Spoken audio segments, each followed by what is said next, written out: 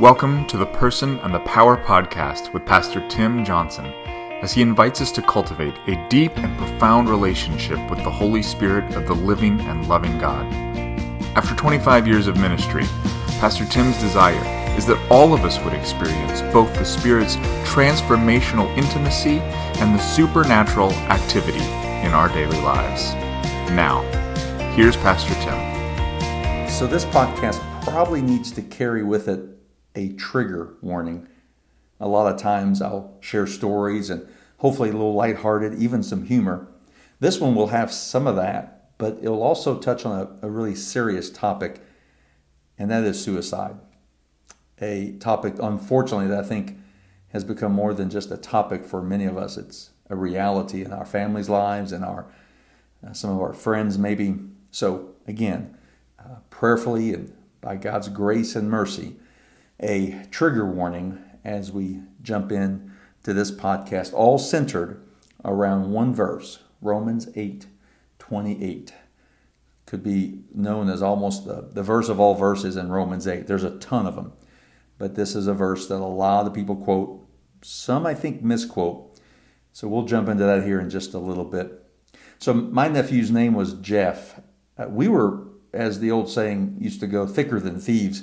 Joanne, my oldest sister, they lived in New York at the time, and during the summer months, goodness, 8, 9 years, 10 years old, 11 years old, they would come down, I think sometimes once a year, but Pam and I, my sister and I, couldn't wait to see Kim and Jeff.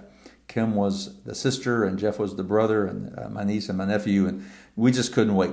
We got into all kinds of trouble. We had all kinds of adventures. We went exploring every summer in the field that I used to run my dogs in, and used to explore all the time before they, of course, now built it up into a subdivision. But we would have picnics in the backyard. We would go camping out in tents and things outside in the backyard. We would have it would be literally probably the highlight of my summer would be to connect with and have fun with and just have this great experience with Kim and Jeff. And again, Joanne would, of course, come and we would visit for at least a week, maybe a little bit longer. And now, that didn't mean we didn't get into arguments as all nephews and nieces and uncles would get into, or cousins or brothers and sisters. So we had, quote, sibling rivalry from time to time. But man, we had fun. We had a blast. And by far, the number of laughs and the moments of humor and the incredible adventures far, far outweigh any kind of, I'm not even sure if pressed, I could tell you a time where we had arguments. There were times I remember, but I can't even tell you the specifics because, again, the things that outweighed them were the fun times and the incredible, great conversations and great explorations and great adventures that kids 9, 10, 11, 12 years old in the summertime can't wait to get into. And I heard a quote, a little bit off topic, we'll come right back, but jump in, jump out. But I heard a quote just the other day. Wow, really, really good. Again, I'm 59 years old. I remember what it was like to have summer break from school. I remember not being the fondest lover of school, not being the greatest fan of being cooped in school. I was not the greatest student of all, so I just remember always couldn't wait to summer break. And summer break was a break, 3 months, right? June, July, and August. We got out late May. We didn't go back until after Labor Day. And so 3 full, beautiful, rich, free months of summer. And so couldn't wait. And I heard a quote just the other day. That should be how we anticipate Jesus' return. Like a kid who used to anticipate summer break. Couldn't wait for the freedom. Couldn't wait for the fun. Couldn't wait for those 3 glorious months of basically just perfection. Pretty cool. So that's how I always viewed visits from Jeff and Kim and, of course, my sister Joanne. Obviously, we got older and we went our own different ways, and Jeff became great. He was a big strapping young man. He grew past his uncle. So as almost everyone in my family, one of the weird things is I'm barely 6'1", right at 6'1", and I'm the shortest guy in the family. And there's even women in my family who are at least as tall as I am, or pretty close to as tall. Kim is one of them. My niece Jessica is another one of them. So anyway, I'm kind of at 6, almost 1. I'm, of course you hear that, right? I've learned that in my family. I'm 6, almost 1. So anyway, kind of like a kid who can't wait to get older. He's not 15. He's almost 16, right? So anyway, Jeff and Kim and me and Pam had a blast in the summer. Time, happened and life happened, and things happened with Jeff's life that got into some situations. I won't go into details here, but where he really did felt cornered by life, and it was over the span of his early 20s, making some decisions. Now, he was a Christian, had professed Christ, was involved in the church, and so that's going to challenge some of your theologies right now. Here in just a little bit, it's going to challenge you, I think. But he was a Christian. I loved the Lord, but got into a situation where he felt like, again, life had cornered him. He didn't feel like he had too many options with what was facing him. And what was facing him was true, unfair, partly part of his consequences, partly because of other things involved in his life. So there's a combination of both. It wasn't just one or the other. As many times we face this mean old world, as my mama used to say, mean old world getting meaner, that we face a lot of things that, yes, life brings at us, but we also face a lot of things that we do upon ourselves, that we put ourselves in situations that consequentially that we could have made a better decision, right? So he finds himself in this position. Fast forward for just a moment, we'll come back to Jeff. But what happened in my life in 1997 was pivotal. Most of you, if not all of you, you've heard my testimony or parts of it. May the 10th of 1997, I surrendered my life to Jesus Christ at a Promise Keepers meeting in Cincinnati, Ohio, and it was incredible. It was transformative. I still remember almost every nuance of that day. I remember the sights, the sounds, the smells, the tears, the snot. I remember it all. I remember the confession. I remember the joy. I remember the worship. I remember some of the songs that we actually sang. I mean, those 24 to 30 hours were, seared in my brain, and so good moments where, again, I received salvation and eternal life, and I was delivered. In many ways, I was delivered from so many things in my life, but not only delivered from, but delivered to, right? There's two-part deliverance, two sides of the same coin. You're delivered from hell, delivered to heaven. You're delivered from sin. You're delivered to sainthood. You're delivered from the eternal punishment. You're delivered to eternal reward. So you get the drift. So there's a lot of deliverance happening in salvation, a moment, right? So I gave my life to Christ May the 10th of 1997. So I'd been a Christian for a whopping not even 2 months when I got the news, when we all got the news that Jeff had committed suicide. I don't remember exact date. It was either the very, very last of June or the very 1st of July of that year. So again, 1997, the very, very last of June or the very, very 1st of July. And I still remember, and I won't go into details on what happened. I will tell you that again, there was a real sense of life has cornered him, right? Life had cornered him. He didn't know a way out. And again, is there always a way out through Christ? Amen. But sometimes our very Our mental health, we get blinded, don't we? We get the things of our hearts and the emotions of our heart they fog our vision, whether it's physical vision or spiritual vision or emotional or mental vision. We just get blinded. And so Jeff had been blinded by the fact there were no options left except to take his life. And so there's intentionality in that. And what I mean by that is there was a planning period, and then there was a note that he left. He left a note. And I remember reading the note. I remember hearing the news. And I was just crushed. I still remember, almost as vivid as I remembered 6-7 weeks earlier, when I'm at a old Riverfront Stadium in Cincinnati, Ohio, giving my life to Jesus on that Friday night and worshiping with all my heart on Saturday and coming home on late Saturday night and even that Sunday morning. I remember those moments so clearly and so distinctly, but I remember this moment as well. I remember hearing the news, and I went to the bathroom where we were in Centerville, Indiana. I went to the bathroom and literally laid down on the bathroom floor and kind of curled myself around the toilet because I felt so sick to my stomach, and I didn't even know what else to do. I literally at that moment felt crushed.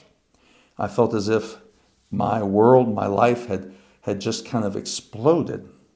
Again, Jeff and I had not been in great contact with one another over the last few years, but all the memories came flooding back, all the times that we had gone adventure backpacking, or adventure hiking, or adventure camping, or adventure trailing in the backwoods of our house, all the times that we would do all the things that kids would do, and all the great moments that made summer so special in my 8, 9, 10, 11, 12, 13-year-old life. And all those moments came flooding back, and it literally was just the greatest kick in the gut that I think I remember really, maybe not still to this point, but certainly at that point, right? I mean, I'm a Christian. I'm a 7-week-old Christian, guys. 7-week-old Christian. I don't have a box for this, right? I don't have a theological box for this, which is where we're going to go here in just a moment. I love my brothers, Brad and Michael. I love them.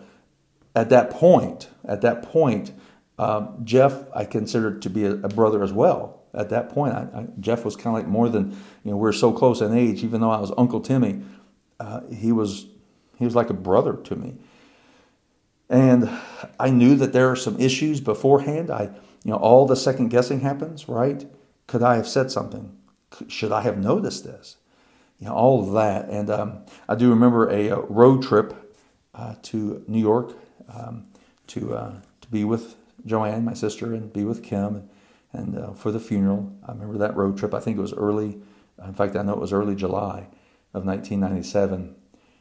And while that was healing and that was closure, it sure left a lot of things open. A lot of things open. Romans 8:28. And we know that God causes everything to work together for good for those who love God and are called according to his purpose for them. I'll say it again. Read it again. And we know that God causes everything to work together for the good of those who love God and are called according to his purpose for them. Incredible, beautiful verse. I do think so many times we go too far with this verse. So here's the thing, early, like I said, I didn't have a box for Jeff's suicide. But I really struggled with this idea, okay, I'm saved. I get saved. And I had contemplated suicide. I had toyed with the idea of suicide. I had planned my suicide. I had attempted my suicide. Right before those 18 months before coming to Christ, I had done that. So I remember still to this day, to this very moment of doing this podcast, I remember clinging to the toilet and thinking, why did you save me, God? But you couldn't save Jeff. Or you didn't save Jeff. I didn't have a box. I'm a 7-week-old Christian. I am a newborn Christian. And I did not have a box. All I knew is I loved Jesus and Jesus loved me and I wanted to tell the world. That's it. That's all I knew. I had felt like I was called into some kind of ministry. And that was it. Those were the big 3 things. I knew Jesus loved me. I loved Jesus and felt like he was calling me into ministry. So I had no box. I had no theological, any kind of guidelines, any kind of guardrails for this. And so I just want to invite us. I don't have a perfect answer here, but I want to invite us to just think and pray through this. I've got some dear friends. In fact, purposely this year, I have listened to my devotional schedule. Early in the morning, my devotional schedule includes Blackaby, Experiencing God. Come on. It is also a 3-day Bible study. A 3-day Bible study a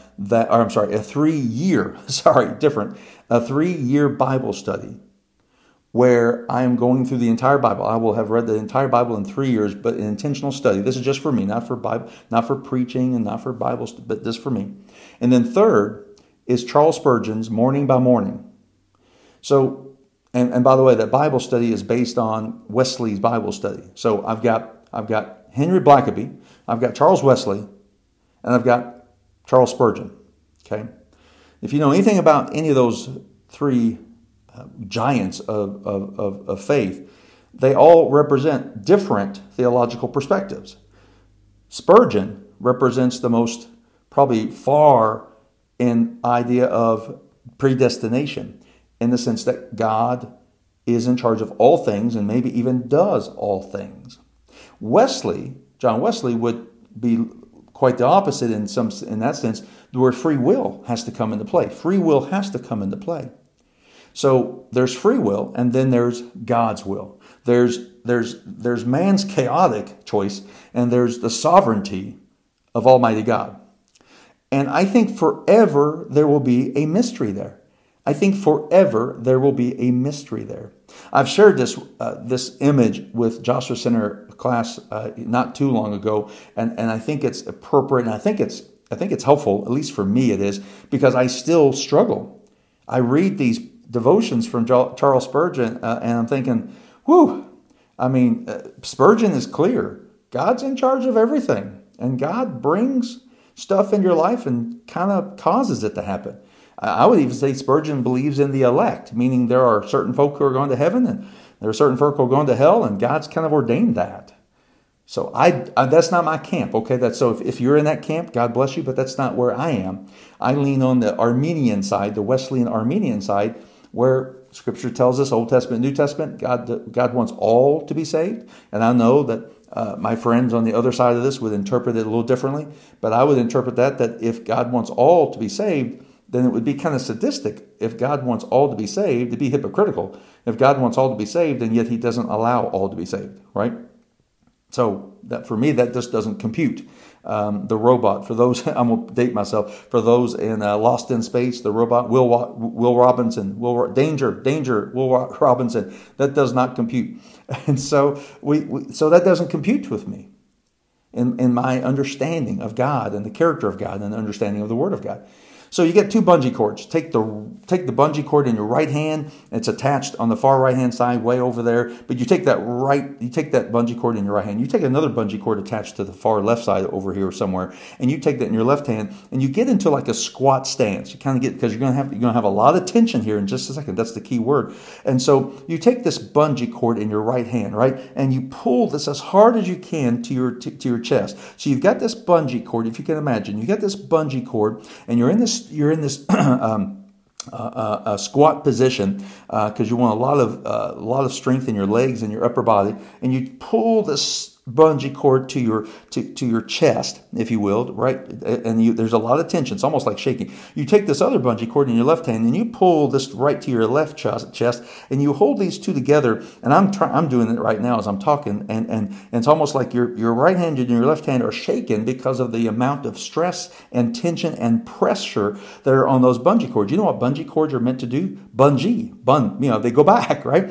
And so here there's the tension. And at some point, you're going to get tired. I'm going to get tired of holding these bungee cords. I'm going to have to let go of one. If one of those bungee cords is God's sovereignty, if one of those bungee cords is man's free will, I think a lot of times in Christian circles, we let go of the free will one, right? And somehow it helps us to understand that God does all things. Somebody dies, like, Jeff, commit suicide. And it just somehow it helps us cope when we say things like this. God needed him in heaven. God needed an angel. By the way, we don't become angels when we die. God knows better than we do. Amen. But does that mean that God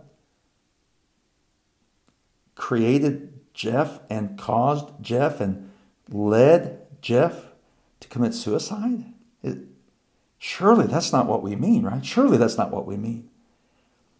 So if God is sovereign, and I 100% agree God is sovereign, but I also 100% agree that man has free will. If man doesn't have free will, the thing in the garden doesn't make a lot of sense. God creates a perfect garden, tells you what not to do, you do it. Adam and Eve get cursed for it. Mankind has to live in that curse, right? And do we understand all of that? We don't. Could we say, why did God even give the choice? Well, we think that's because God loves us enough to give us a choice. He doesn't want a bunch of robots, right?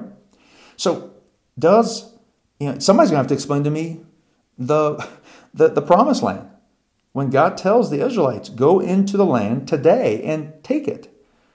And only Joshua and Caleb were ready to go. The other 10 spies said no, and the people followed, and there's 40 years of wilderness wanderings, right? Because why? Man chose free will versus God's will. Somebody is going to have to explain to me the Garden of Gethsemane. On that Thursday night, when Jesus is with his disciples and 3, the inner circle, go with him, only to sleep under an olive tree, while he goes a little further, falls to the ground, and he cries out. Y'all know it. He cries out. Y'all can quote it. Not my will, Father, but yours be done. Somebody's going to have to explain to me if there is not a tension between free will and God's sovereign will, man's will that many times creates chaos, and God's perfect will. Somebody's going to have to explain to me the Garden of Gethsemane, guys. Somebody's going to have to explain to me, how in the world does that... See, what I see in the Garden of Gethsemane is this spiritual tension, this spiritual bungee cord. And I think as Christians who have faith... See, and here's the good news about verse 28. If we trust, if we are in love, and if we've allowed God to come into our life, then even the free will things can cause somehow good, can be turned into good. God can turn the free will things into his will somehow. That's more his sovereignty than anything else, where he can take even the horrible things of life and turn them into good. What amazing. So instead of saying, only this can be done, only my will can be done. No, he says, my will be done. That's the best will. But even if you do your will, if you trust me and you surrender that to me after the chaos has passed, because I think free will almost always causes chaos, right? So if you trust me with your free will decisions and consequences, I can make good come out of it. Doesn't that speak even more volumes of God's sovereignty? I don't have all the answers for sure. Romans 8:28, beautiful, powerful verse. But I do invite us to hold the bungee cords of God's sovereign, perfect will and man's chaotic, free will. We have a choice. And those choices, yes, They turned into consequences. But praise be to a good, gracious God by the power of his Holy Spirit. Even our free will cannot negate the good that could come out of things if we surrender them to God. But we must surrender them to God for his sovereignty to work even in our free will.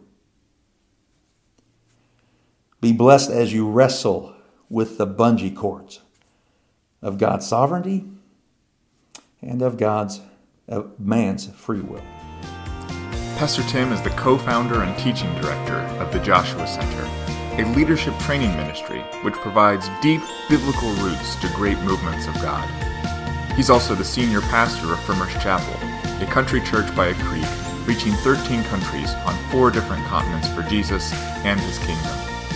Join us next time as we grow deeper in the person and the power.